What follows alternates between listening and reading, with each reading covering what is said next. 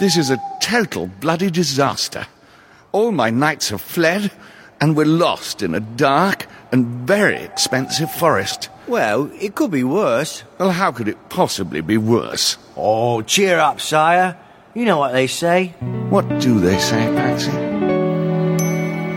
Some things in life are bad. They can really make you mad. Other things just make you swear and curse. When you're chewing on life's gristle, don't grumble, give a whistle. And this'll help things turn out for the best. And always look on the bright side of life. Always look on the right side of life. You give it a try. If life seems jolly rotten, there's something you've forgotten, and that's to laugh and smile and dance and sing. When you're feeling in the dumps, don't be silly chumps. Just purse your lips and whistle, that's the thing. And always look on the bright side of life. Hello and welcome to Broadway Radio's This Week on Broadway for Sunday, September 17th, 2023. My name is James Marino, and on the broadcast today we have Michael Portantiere and Robbie Rozelle. Michael's a theater reviewer and essayist. He's the founder and editor of CastAlbumReviews.com. He is also a theatrical photographer whose photos have appeared in the New York Times and other major publications. You could see his photography work at followspotphoto.com. Hello, Michael. Hello. Hello. So we want to let the listeners know that Michael is fostering a new puppy. And so if we do hear puppy noises, it's because the puppy has joined us for our recording this morning, and that's totally fine. It's all her good. Her name is Emery, like the boys in the band. Which I've never heard as a female name, but there you have it.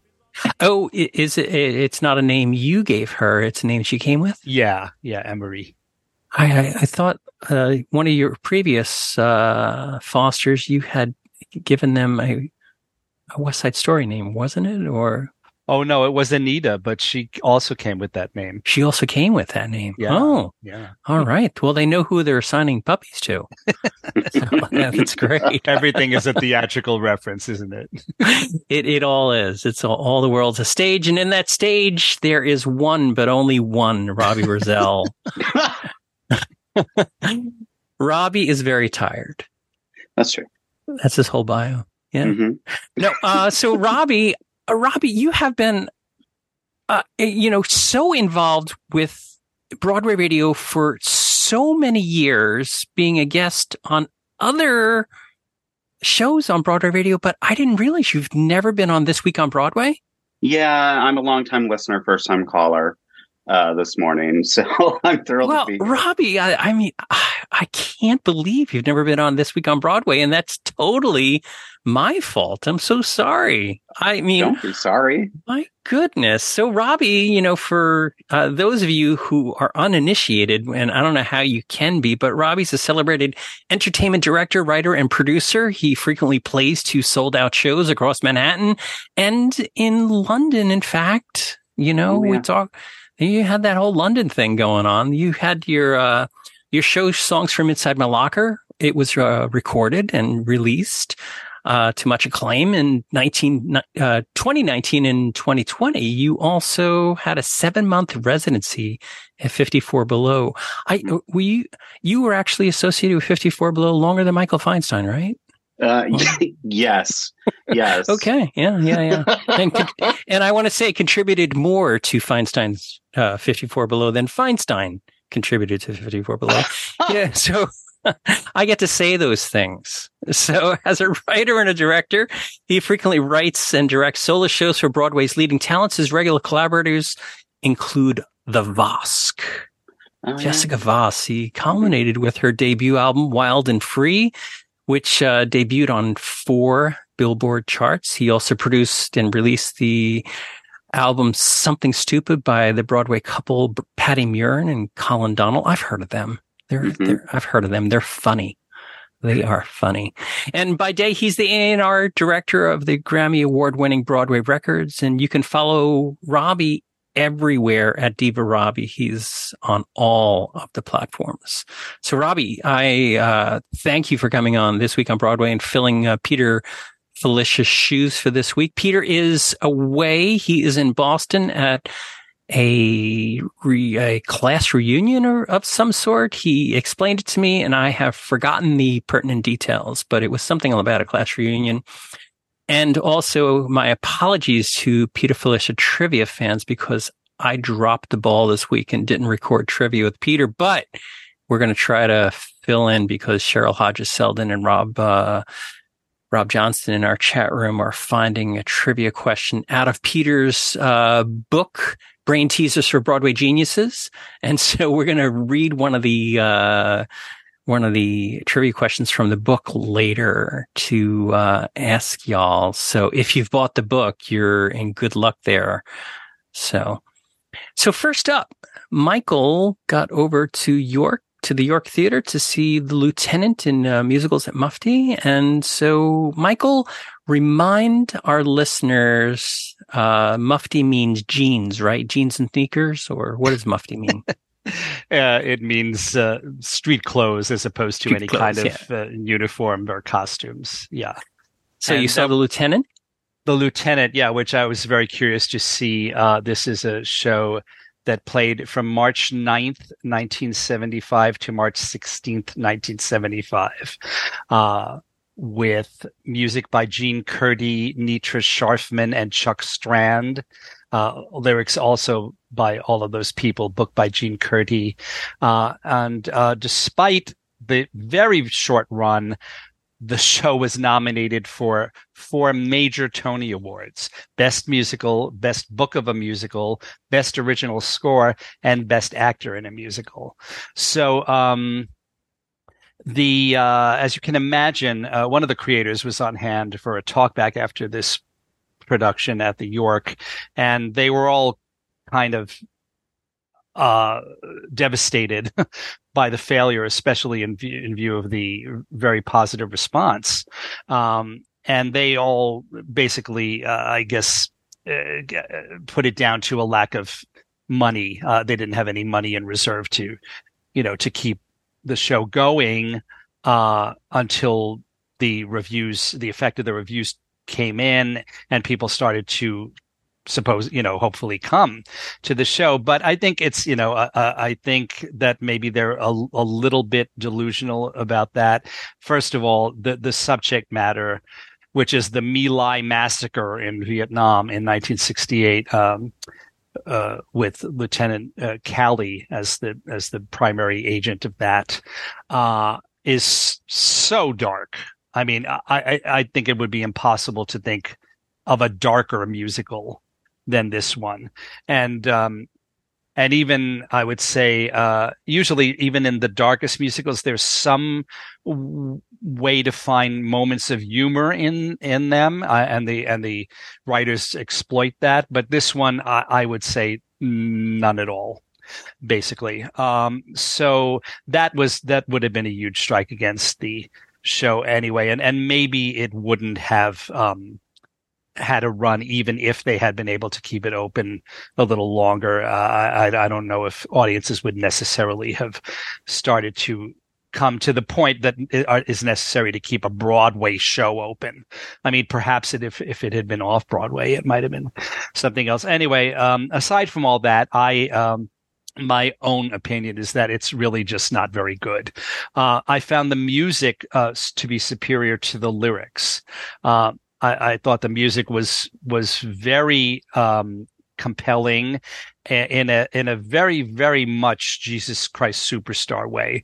There were many parts of it, not the actual melodies, but just the style of the music, and the construction of the show that really very much reminded me of Jesus Christ Superstar. It is a through-sung musical as well. But the lyrics, I just unfortunately have to say I found a lot of them prosaic and just really not very good.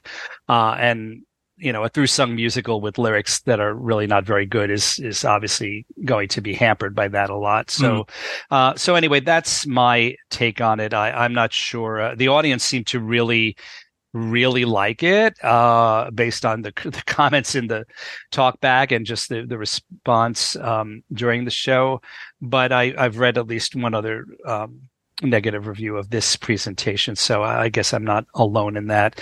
That said, the cast was quite excellent, beginning with the central figure who is actually only called the Lieutenant. He's not actually called Callie. I think the name might have been mentioned once or twice in the show, but that's not what the character's name is.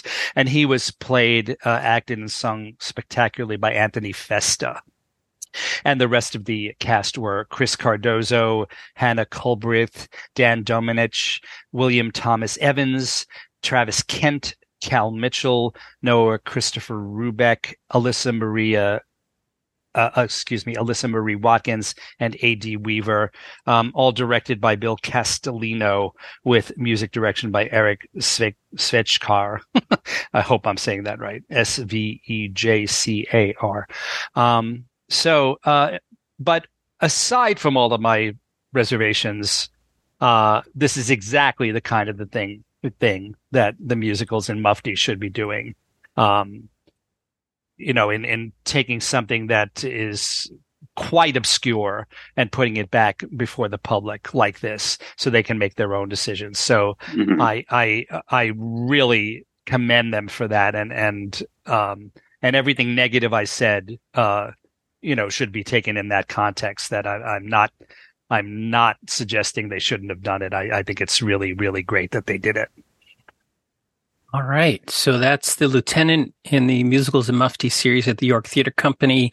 It is playing through this afternoon, September 17th, but you have two more shows in the Mufti series that is coming. We have Golden Rainbow, September 23rd to October 1st, and a new musical called When We Get There from October 7th to the 15th. So I'll have a link to the York Theatre Company's Musicals and Mufti's website in the show notes, so you can check it out and get over there and see it for yourself if you'd like.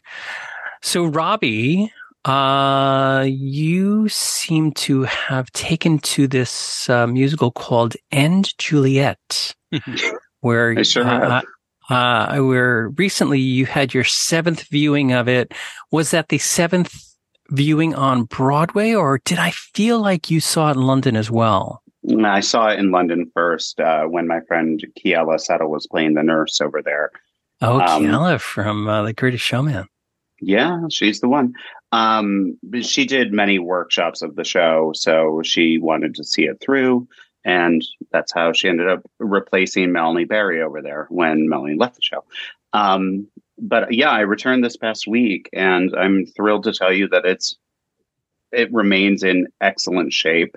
They recently changed Shakespeare's from Stark Sands to Austin Scott, who is wonderful in the show. And the cast is still, the ensemble, everybody, it's really in excellent shape. I'm not somebody who loves a heavy air quotes jukebox musical. And I feel like I'm not necessarily in the minority opinion, although I guess the grosses of A Beautiful Noise would tell me differently. However, I think this is the jukebox musical that's done absolutely correctly. The plot is strong enough. It's witty. It's actually very funny, I think. And one of the times I saw it, I know I went with as a guest of Michael's, and we had a great time. It's really a blast, and I'm thrilled that it's doing so well. And it was created so well and is holding up so well, because, as other jukebox musicals this season will tell you, that's not always the case. So the care and affection for this material is very strong. And my response to all of that is ditto. Mm-hmm. Mm. It's a blast from start to finish. And I saw it on a Thursday, and they were still giving like the full weekend Friday night performance. It's just so strong. And again, the new Shakespeare, Austin Scott, excellent. Get over to the Stephen Sondheim Theater and see it for yourself. It is a blast. And I would say really try to get there while Betsy Wolfe is still in it. Yeah. She is just brilliant. Mm-hmm.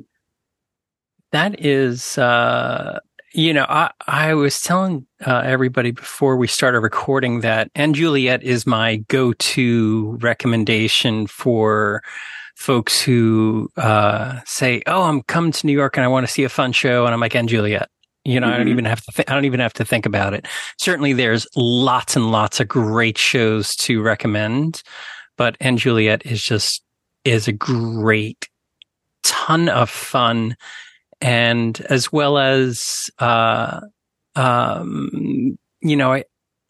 for folks who are not coming to Broadway all the time, this is a great way to introduce them to how much fun Broadway could be. 100%.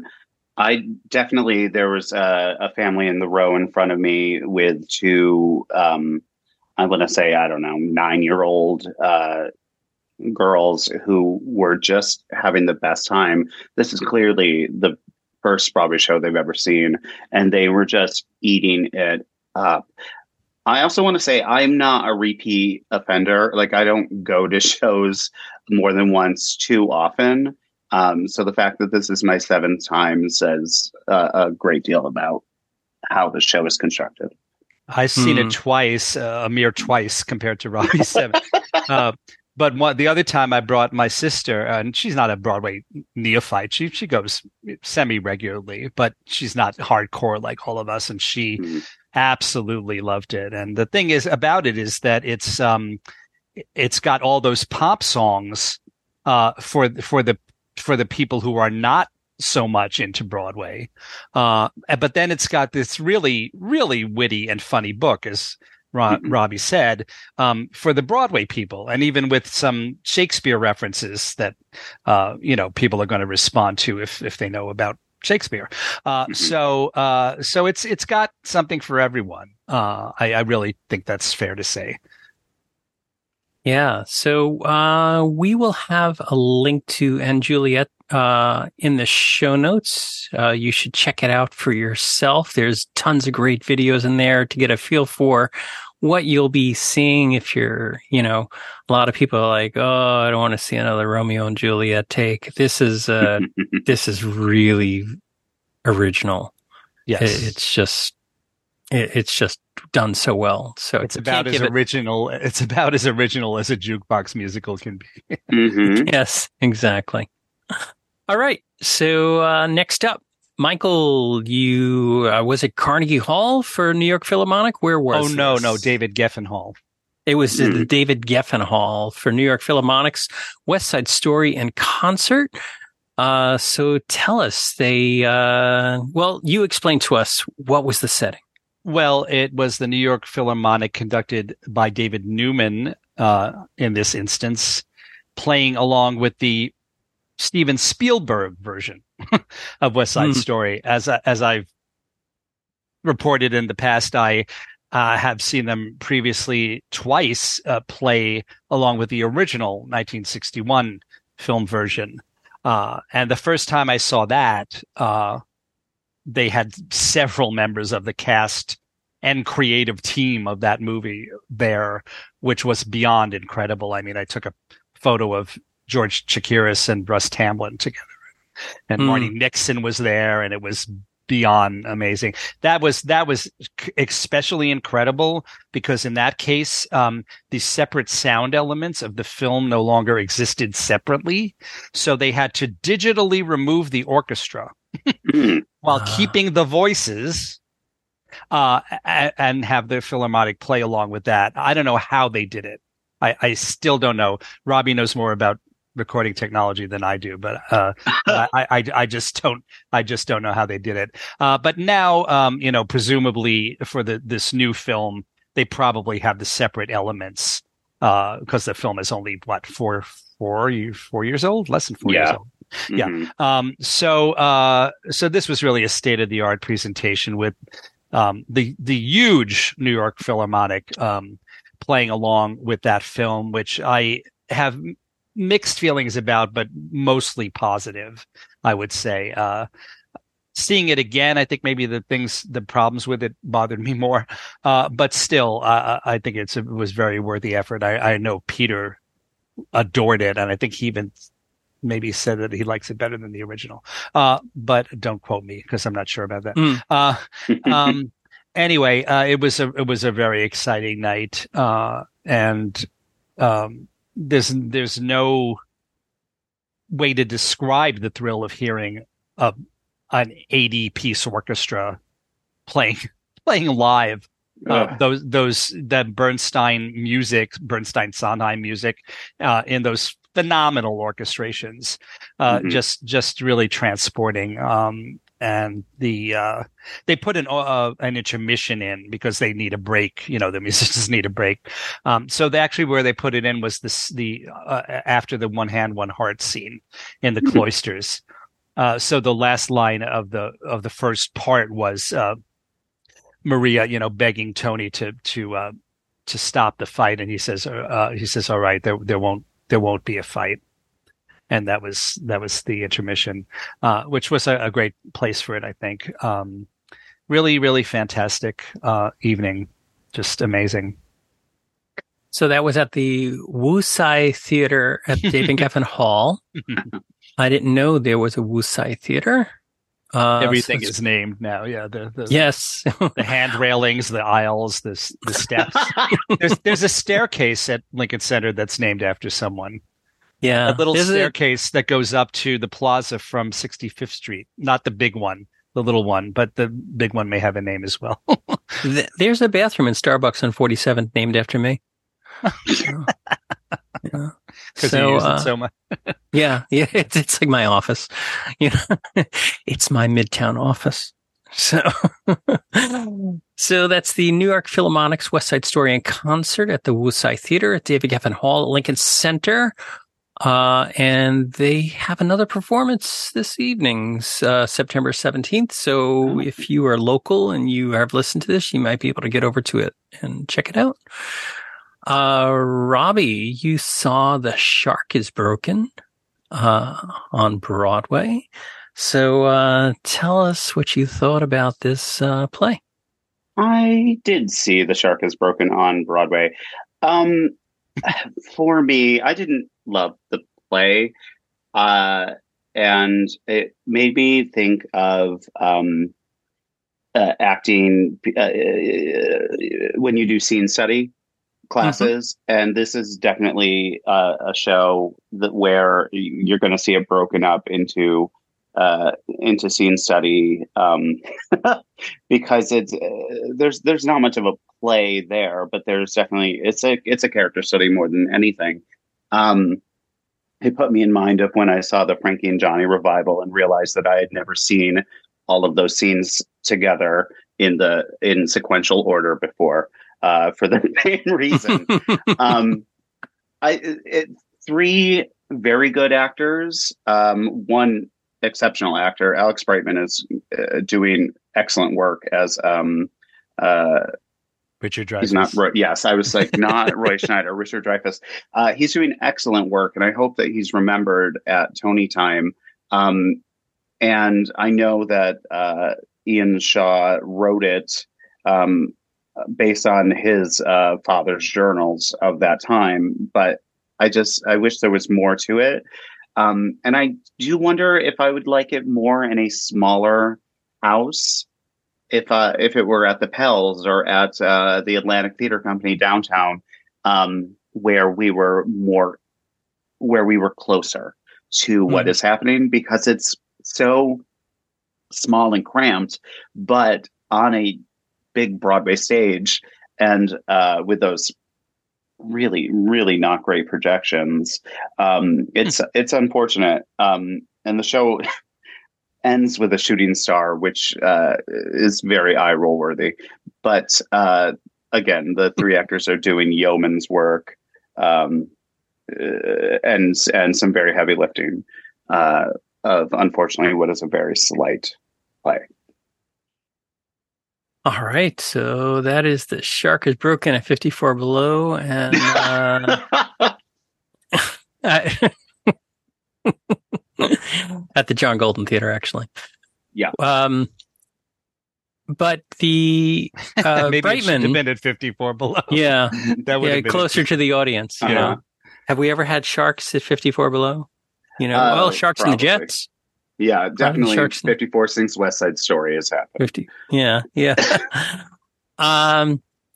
But Bright Monster, you know, it's always a tough thing to remember somebody so far away when, you know, when May and June rolls around and the nominations are in April, and it's always so hard to pull back from the fall performances and say, oh, sure. Yeah, that's right.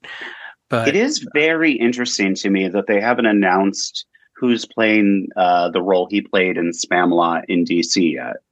Oh, that's correct, isn't it? Yeah. Mm-hmm. Yeah. So I was alluding to maybe Alex might be nominated for something else that maybe unclear.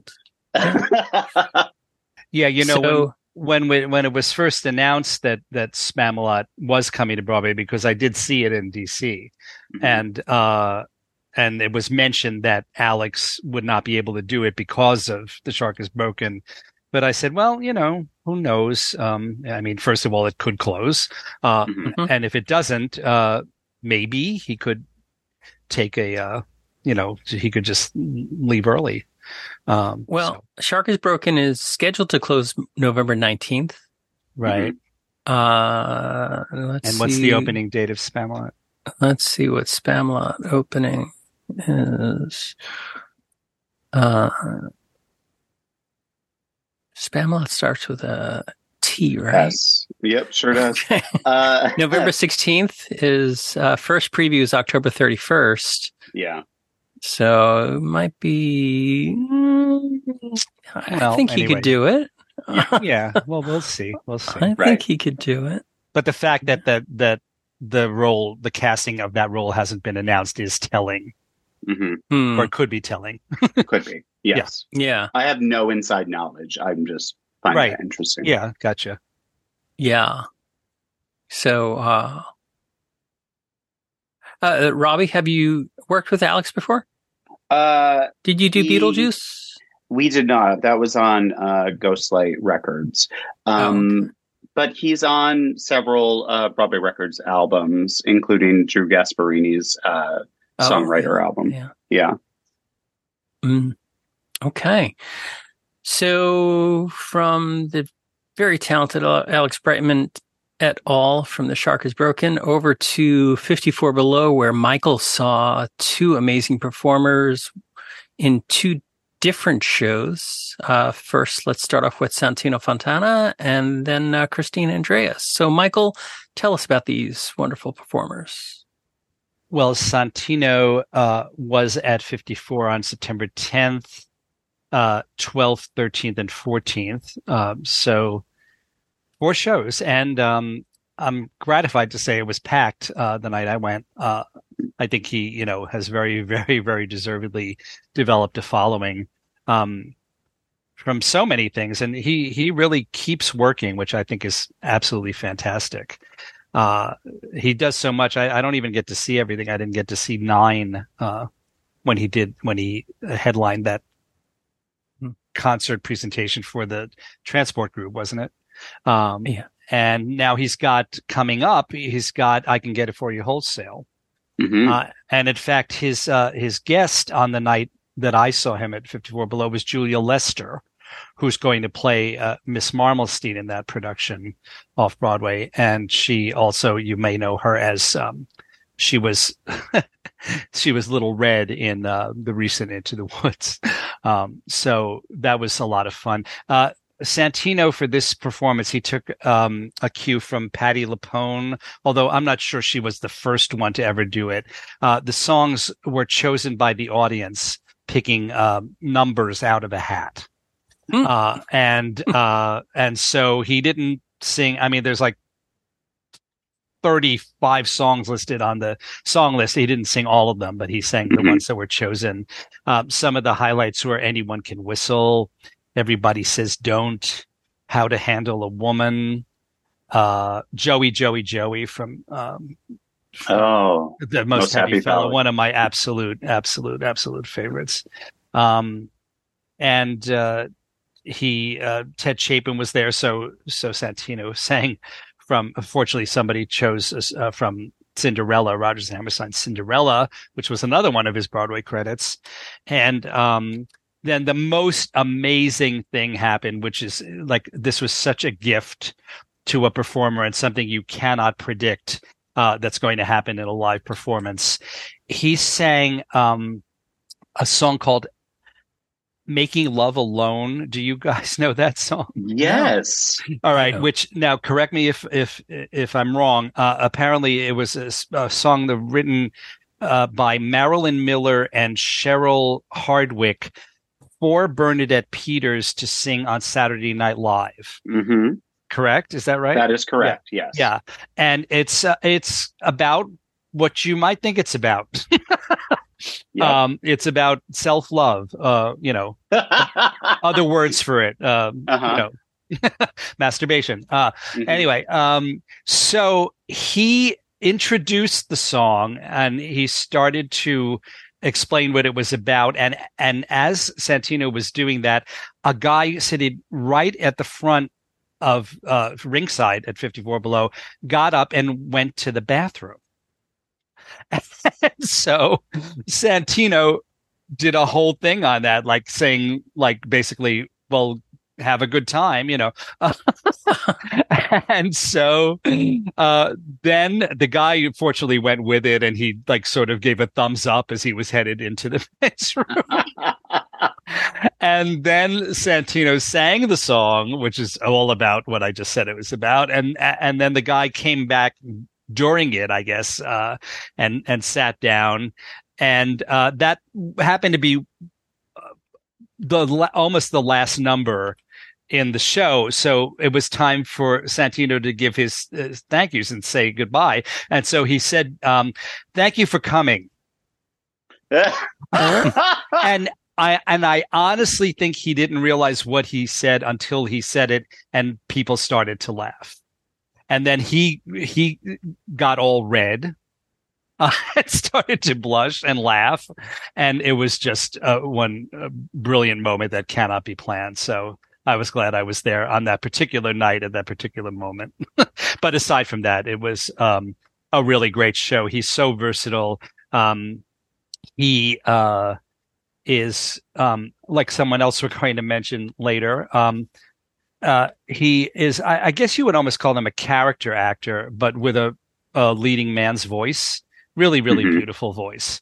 And he's so funny, so funny in his patter also, and so witty and so quick. So it was really one of the most enjoyable evenings I've had. And then a couple of nights later, just last night, in fact, I went to see Christine Andreas in her Paris to Broadway show at 54 Below, which included some material from her Edith Piaf show that has been so successful there and elsewhere, but then a lot of other beautiful stuff. She sang, you'll know the song Beyond the Sea, the one that Bobby Darin made famous, which is originally a French song in French. So she sang both versions of it. The Last Time I Saw Paris, Autumn Leaves, et cetera, et cetera. She sang Dites-moi from South Pacific, and she had Charles Kirsch join her for that as a little duet. And Charles sang it, part of it in French, but also the English lyrics, which I have burned into my brain because I think I learned them at like age 6 when we learned it in grammar school. We learned the song. I don't think that they thought we could maybe handle French then, so they taught it to us in English. So that was amazing to hear that again after all those years. It was a really beautiful show. And then I didn't mention to James before we started recording, I did see another cabaret show this weekend. It was Josie de Guzman. At the Green Room 42. And that was amazing because we don't see Josie much anymore. She's been in Texas, living in Texas for years because her partner is the head honcho at the Alley Theater. And but she apparently she also has a place in Jersey. I think maybe she's at Hoboken, somewhere really close. So I think we're going to be seeing her more. And she, her major credits include the first Broadway revival of West Side Story, in which she played Maria. And of course, Guys and Dolls, the amazing 1992 revival with Nathan Lane and Faith Prince and Peter Gallagher et al., in which she played Sarah Brown. But she also was in Nick and Nora, and so she had she got a lot of mileage of telling stories about Nick and Nora and being fired from that by Arthur Lawrence. That was incredible. And here's an interesting thing. She did sing I Feel Pretty, and she recounted that bit about how Sondheim eventually became embarrassed by the lyrics because Sheldon Harnick had said to him, well, I don't think a Puerto Rican girl from the streets would sing rhymes like that. And, but Josie said, what I feel, she said, well, no, Maria she's making fun of, sophisticated rich people. And so I think it works beautifully. And I'm glad they retained it for the Steven Spielberg remake, whereas it was cut from the most recent very deplorable Broadway revival. So Josie sang that, and she still loves the song, and she made a case for it. She said, I think Sondheim was a better lyricist than he thought he was. So I wouldn't quite phrase it that way, but I knew what she meant. I do think that both he and Sheldon Harnick were wrong about I Feel Pretty. So God forgive me, but I do. That's how I feel. So it was really great to see her back on stage again. She's very, very charming, and her voice is still in magnificent condition, which is very notable because she is a soprano. And as many people have noted, they tend to go first, in terms of vocally, just because of physiognomy and women's voices and what happens as women age and blah, blah, blah. But no, she's still got it. She still got it completely. So that was a great night as well. I had 3 really great cabaret nights this week. So tangentially to this, you said something that prompted a thought in my head, was that Sheldon Harnick, as we talked about a few times over the last couple of months, passed away June 23rd of this year, 2023. Yes. We have not dimmed the lights on Broadway for him. You're right. And I went and somebody said this to me, and I was like, no, you're totally wrong about that. Can't be. I went back and checked. We have not received any information from the esteemed Broadway League and Charlotte St. Martin about dimming the lights for Sheldon Harnick. Yeah. How can that be? And not only that, but I haven't read anyone even mention it as you just did. In the past, when there has been question about that, there's been all this people immediately running to social media and saying, when are they going to dim the lights for blah, blah, blah.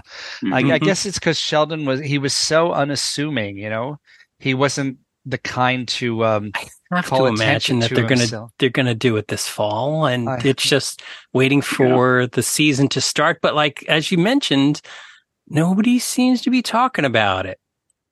Yeah, so you think maybe they thought, well, rather than do it in the summer, why do it over the summer? Let's, Has there been talk of a memorial yet? I haven't seen anything. Let me see if I have anything in the database about any sort of.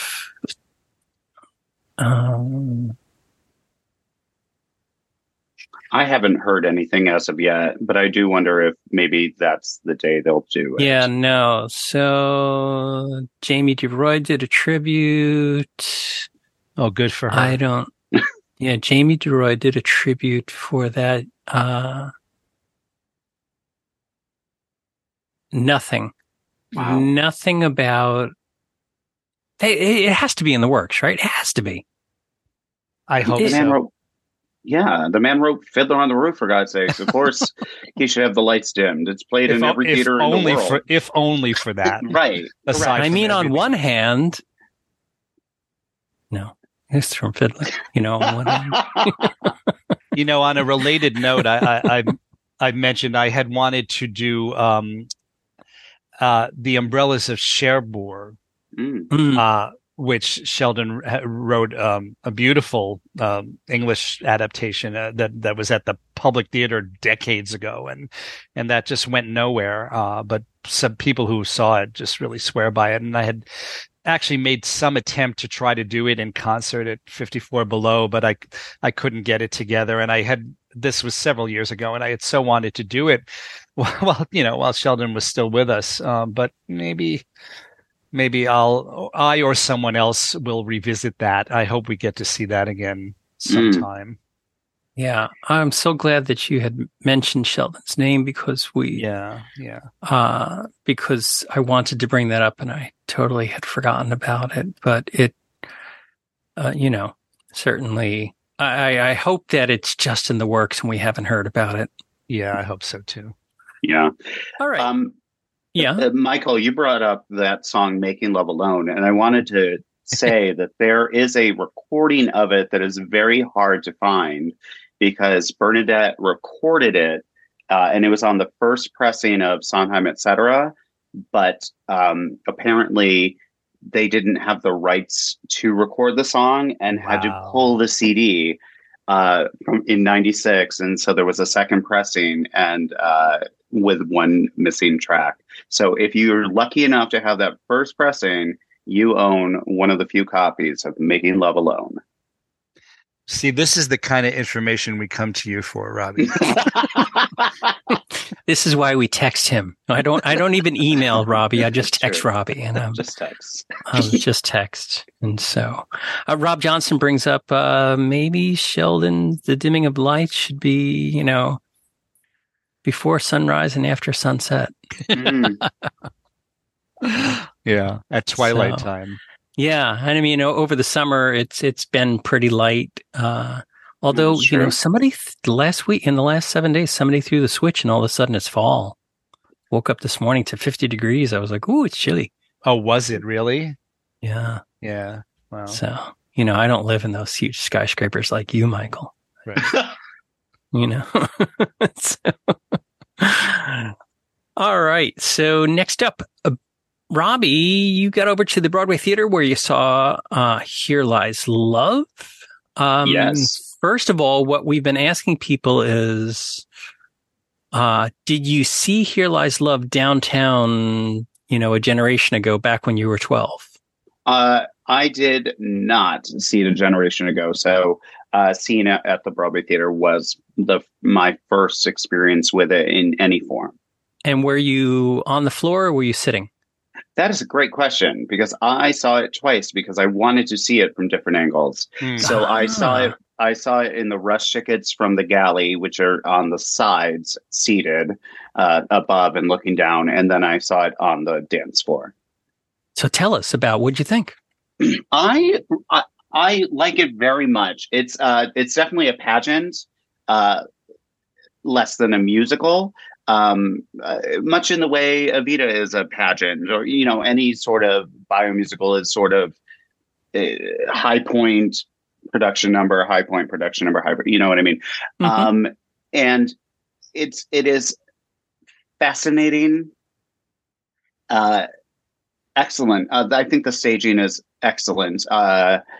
Both times I saw it, I didn't miss anything because a lot of stuff happens, up in the mezzanine and places like that, but it is projected onto the sides of the theater as news clips, etc. So you see everything. The cast is fantastic. Ariel Jacobs, Conrad Ricamora, Jose Lana, and I saw Lea Salonga in her sort of cameo. It is a fascinating musical that I am still thinking about.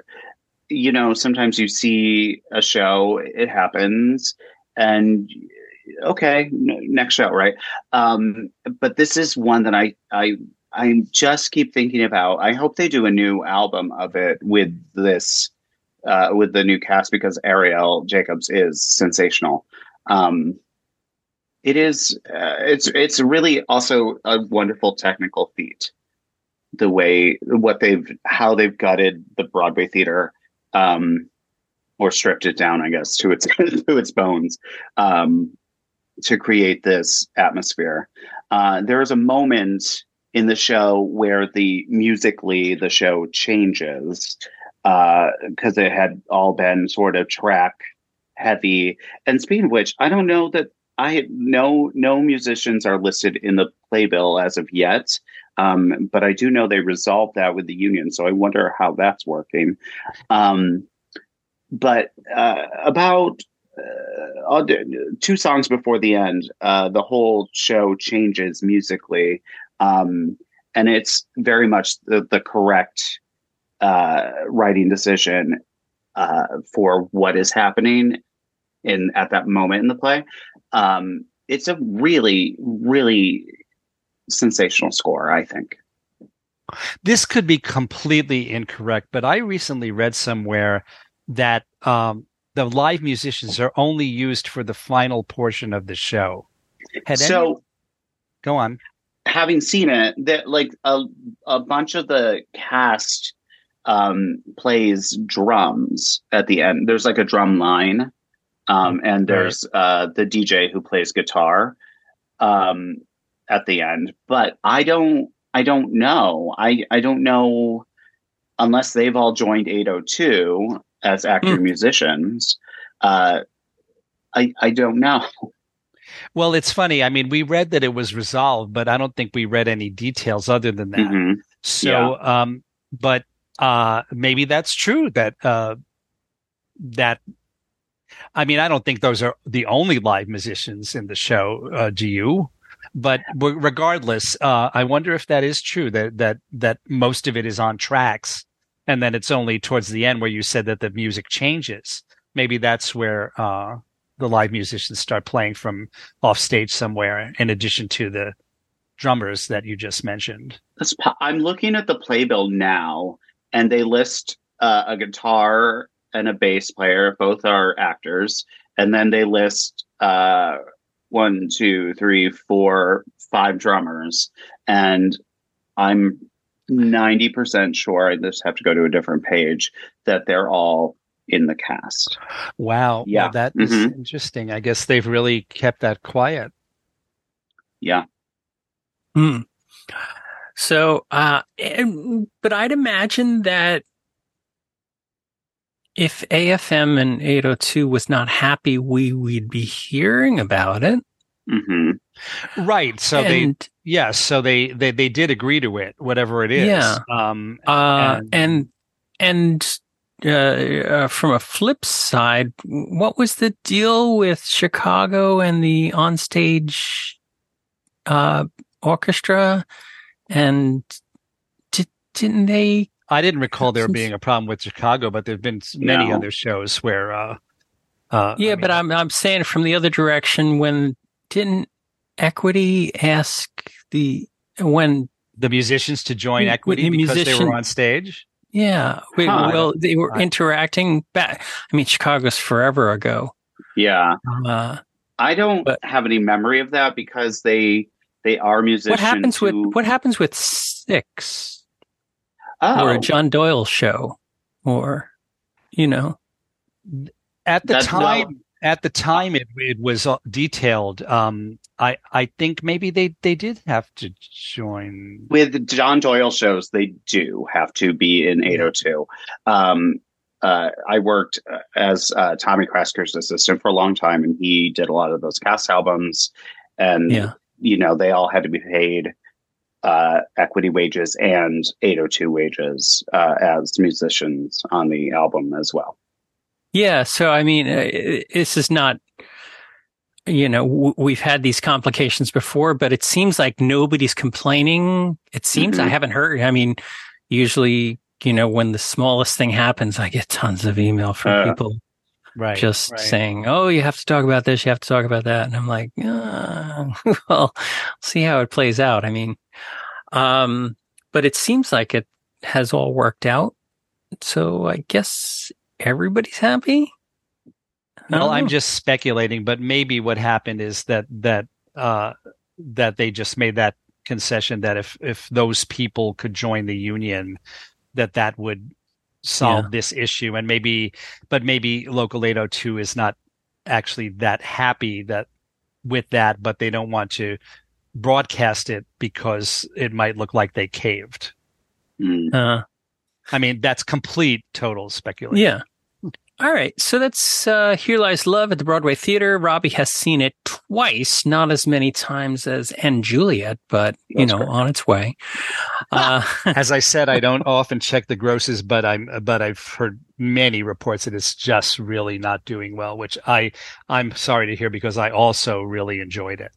Oh, Here Lies Love? Yeah. It's playing in the 80s. 80% with the grosses sitting in between the 7s and the 800,000s, which certainly is not good for a musical. And especially days. That one with all the, money they had to put in terms of reconfiguring the theater. And they had to take the helicopter out of that theater. Yeah. And the Big Ape. The Big Ape was back there too. Oh, right. Oh, yeah. Big Ape was there. So, yeah. So we'll have to see what happens. But it's interesting because the word of mouth is pretty good on this, but I don't know if I don't know I guess the word of mouth is good, but I've not really seen tons of marketing on it. And maybe it's just that it's out of my sphere. Maybe they're marketing to somebody who's not me. I don't know. Maybe. Certainly possible, yeah. Maybe your algorithm isn't. Yeah, that's what I'm thinking. Yeah. I mostly get things about airplanes and fire trucks. So, I don't know what that says about me, but there it is. So, all right. So, Michael, we don't often talk about brunch options here, but when you have a Broadway brunch, let's talk about it. Well, this is an event that John Zendarczyk, my friend who teaches at both AMDA and Marymount. I'm not sure if he does it once a month, but he does it regularly at Vice Versa, which is a really nice restaurant on West 51st Street. And he showcases present and former students from those places, and it's really fun. One of the best things about it, to me, is that these young people sing really from the entirety of the musical theater canon, from the most recent scores to some of the most classic ones. Some of the songs in this edition where I'm Not at All in Love, On the Street Where You Live, Kansas City from Oklahoma, but then also Laura from High Fidelity. This fellow Marco Dumancic sang a kind of obscure item, I Can't Be in Love from Goldilocks. Oh. And this really spectacular woman named Melanie Puene Ervin sang One Night Only from Dreamgirls in just I would almost say a definitive rendition. It was so beautiful. And the only negative there was this is one of those situations where so many shows I go to recently, people in the audience feel they have to literally whoop and scream at the top of their lungs to show their appreciation. And sometimes in the middle of a song, which happened here. I mean, I don't know if that's supposed to be considered okay for Dreamgirls because of the kind of music that it is, power ballady kind of stuff. I don't know, but the performance was magnificent. The audience reaction was kind of annoying. This fellow who sang Laura from High Fidelity, really, really, really talented young man named Carter Santos. And I went up to him afterwards and I said, "You did a beautiful job, but also thank you for singing that, because I really love that song and that show." High Fidelity, as I said many times, I thought it was a great show. And the only thing wrong with it, I think, was it was tough to market it because it's about people who work in a record shop, and it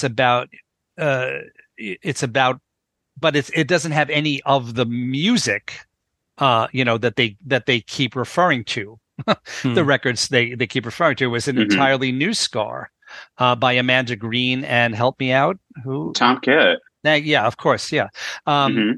Really, but a really, really good score. And that song in particular, if you know it. So I complimented Carter on his performance and also his choice. And then the next day I was walking down 42nd Street and I saw Will Chase on his phone. Oh. So he was in the middle of a conversation, but I just kind of motioned to him. I said, "Can I talk to you for 1 minute?" And he said, "Sure." And he put his friend on hold, and I had just told him that story. And he said, he got a big smile on his face. He said, "Oh, I love that song and I love that show." So thank you for telling me that story, because he was the one who sang it on Broadway. Sure. Yeah. So that was just a little New York moment that I was really happy about. And, check out, one of the future Broadway brunches, if you can, because it's a really nice restaurant, anyway. And to have all these talented young people singing all these very diverse, styles of Broadway music, is just a lot of fun. And where is it again? Let's talk about Vice Versa's on 325 West 51st. Yeah. I have a link to that in the show notes. Matt and Grace were talking in a special Patreon only episode this week, a listener mailbag episode. Listeners were asking about different places to check out in the theater district, and they didn't mention Vice Versa. So I'll have to add this to our for our listeners to check out Vice Versa, 325 West 51st. And I have a link to that back to their webpage for menu options and contact information if you want to go check them out when you're seeing something in the theater district. Yes.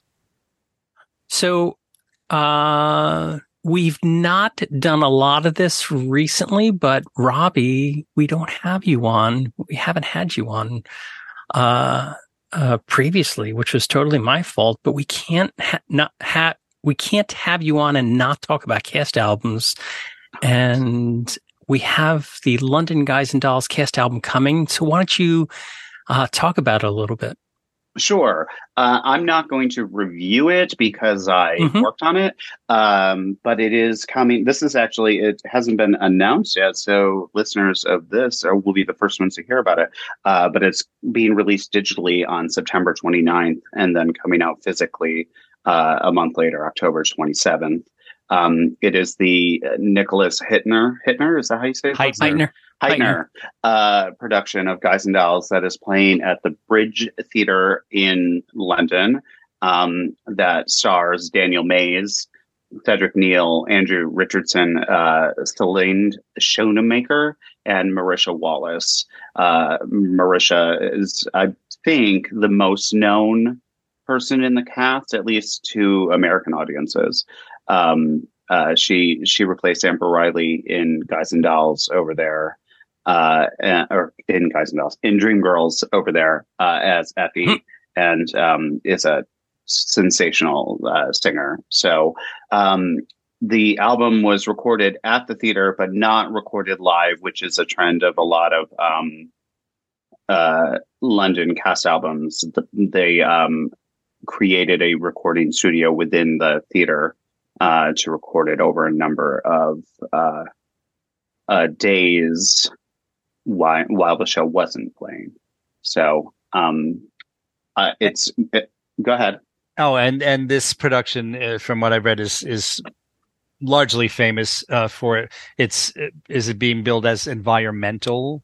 Yeah, it's another. It sounds similar to Here Lies Love in that respect. Is that correct? Yeah, it is completely in the round. And there are floor seats that you can stand at, and much the way Here Lies Love, you are directed because stage pieces come up, etc.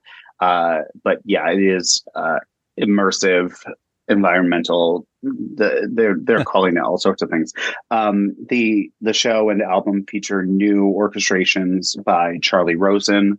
And the album is produced by Michael Moritz, who mixed my album. Charlie Rosen and Tom Brady, not the quarterback. Thank you. Sure. And the digital version of it has 7 extra tracks that, for time, were not able to be put onto the physical CD. All right. Speaking about not being able to be put on the physical CD because they're running out of time, we are running out of time here this morning. But I wanted to mention a few things before we get on to our trivia and a musical moment. Is first of all, Olivia Rodrigo is not a Broadway person, but should be a Broadway person. She's got a new album out, and she was in High School Musical, the musical, for Disney. And her new album is out, and it's really good. And lots of Broadway people are talking about her. So keep her on the radar. We have a new musical called Ride that's premiering at the Old Globe. We have Water for Elephants coming to Broadway in February. We have Devil Wears Prada to play London in 2024. Robbie, go check that out for us and come back and give us a report. We have this woman named Kelly O'Hara. I've never heard of her before. And Brian Darcy James bringing Days of Wine and Roses to Broadway this spring. And another interestingly version, bringing it to Studio 54, but not as a Roundabout Theater Company production. A rental to 54. And another version of Vanya coming to Broadway. These are stories that were on Today on Broadway all this week. So if these are something that's interesting to you, please get over and listen to our Today on Broadway podcast Monday through Friday, about 20 minutes with Matt and Grace, and lots of other things happening in our Patreon feed. And we've had lots and lots of people, new subscribers and upgrades in the last couple of weeks. And that really, it really does a heart good to see the support we're getting from our Patreon community. So, as I promised before, Peter is away and I didn't do the trivia, but Rob Johnston, are you ready to come on and give us a question? I sure do. As you had said before, Cheryl had come up with the idea to borrow one of Peter's questions from his new book, Brain Teasers for Broadway Geniuses, available wherever fine books are available. As much as I like the brain teasers, my brain works more towards the trivia than brain teasers. So I went with a question that's kind of a blend of a bit of both. I won't say exactly where it is because I don't want it to be too easy for people to just look it up. There's a very famous character from a 19th century Italian novel that became best known through a Walt Disney animated film. The character's famous song in the movie could also actually be sung by someone who owns an original Broadway or London cast album that boasts a 1960s Tony-winning score. Who's the character? What's their famous song? And how does it apply to the Tony-winning score? All right. Thanks, Rob. So if you have an answer for that, email us at trivia@broadwayradio.com, and we'll let you know if you're on the right track. I also have to let Peter know that we did this. So he's like, why am I getting these responses to this question? Just keep him in the dark. Actually, that could be more fun. Exactly. So, Michael, with heavy heart, I hand over the podcast to you to talk about today's musical moment. Yeah, it's a tribute to Michael McGraw, who died on Thursday at 65, almost 66, but unexpectedly. Either way, yeah, way too young. Apparently, he died in his sleep. Really one of the journeyman yeoman Broadway actors, and he's the person I alluded to earlier when talking about Santino, a character guy, but also with a really beautiful voice, a very, very versatile voice. Lots of Broadway credits, beginning in 1992, well, sometime around there. In My Favorite Year, The Goodbye Girl, Swinging on a Star, Little Me, Wonderful Town, Spamalot, Is He Dead, Memphis, Born Yesterday, Nice Work If You Can Get It, On the 20th Century, She Loves Me, The Front Page, Tootsie, and Plaza Suite, most recently Plaza Suite. Tony Award winner for Nice Work If You Can Get It, and Drama Desk Award winner for the same performance. Really, really, aside from his huge versatility and talent, he was one of the nicest guys in the business. I think everyone said that. And in fact, last night I was out with our friend Kevin McInerney, the press agent, and he was he remarked that the coverage of Michael's death was really quite extensive in places like Variety and the Hollywood Reporter, and places that don't always give that much space and time when primarily Broadway performers pass. Because Michael did some film and TV, but he was really, really a stage creature, and so very well known and loved for that. Before I say what our musical moments are, perhaps either or both of you guys might want to weigh in. I definitely loved his work. I saw him in many things, including the Encore's Follies, where he was Buddy. He's yes. I thought he was an exceptional actor, and She Loves Me is my favorite show of all time. So being able to do that cast album was very, very special, and he's very special on it. I didn't know Michael personally, but had a lot of friends in common, and have met him in passing through at a number of different events. He was just one of those people that just is the epitome of what Broadway is and what we want it to be. Absolutely. So, Michael, why don't you give us our music? Well, among his many other accomplishments, Michael created the role of Patsy in Spamalot. Also played a couple other roles in that because people really double and triple in that show. Our opening music is Michael with great elan and wit, singing "Always Look on the Bright Side of Life" from Spamalot, which obviously we're focusing on the celebration of his life here, and then the closer, Robbie will be happy to hear, is "Perspective" from the cast album of the 2016 Broadway revival of She Loves Me, in which Michael played C-Post really, really brilliantly. I personally think he was one of the best aspects of that production. Mm-hmm. All right. So on behalf of Robbie Rozelle and Michael Portantiere, this is James Marino saying thanks so much for listening to your Broadway Radios this week on Broadway. Bye-bye. Bye. Bye. Call me fool, that's all right with me. Here's my rule, never disagree. Where's my pride? Swallowed long ago, deep inside, where it doesn't show. Bowing, scraping, nodding, beaming, always humble, not an ounce of self-respect. Yes, sir, you're so right, sir. Black is white, sir. Excuse me while I genuflect. How do I remain so calm and cheerful? How do I retain my peace of mind? Let me just explain my rationale. It's all in your perspective. Listen to an old Hungarian philosophy.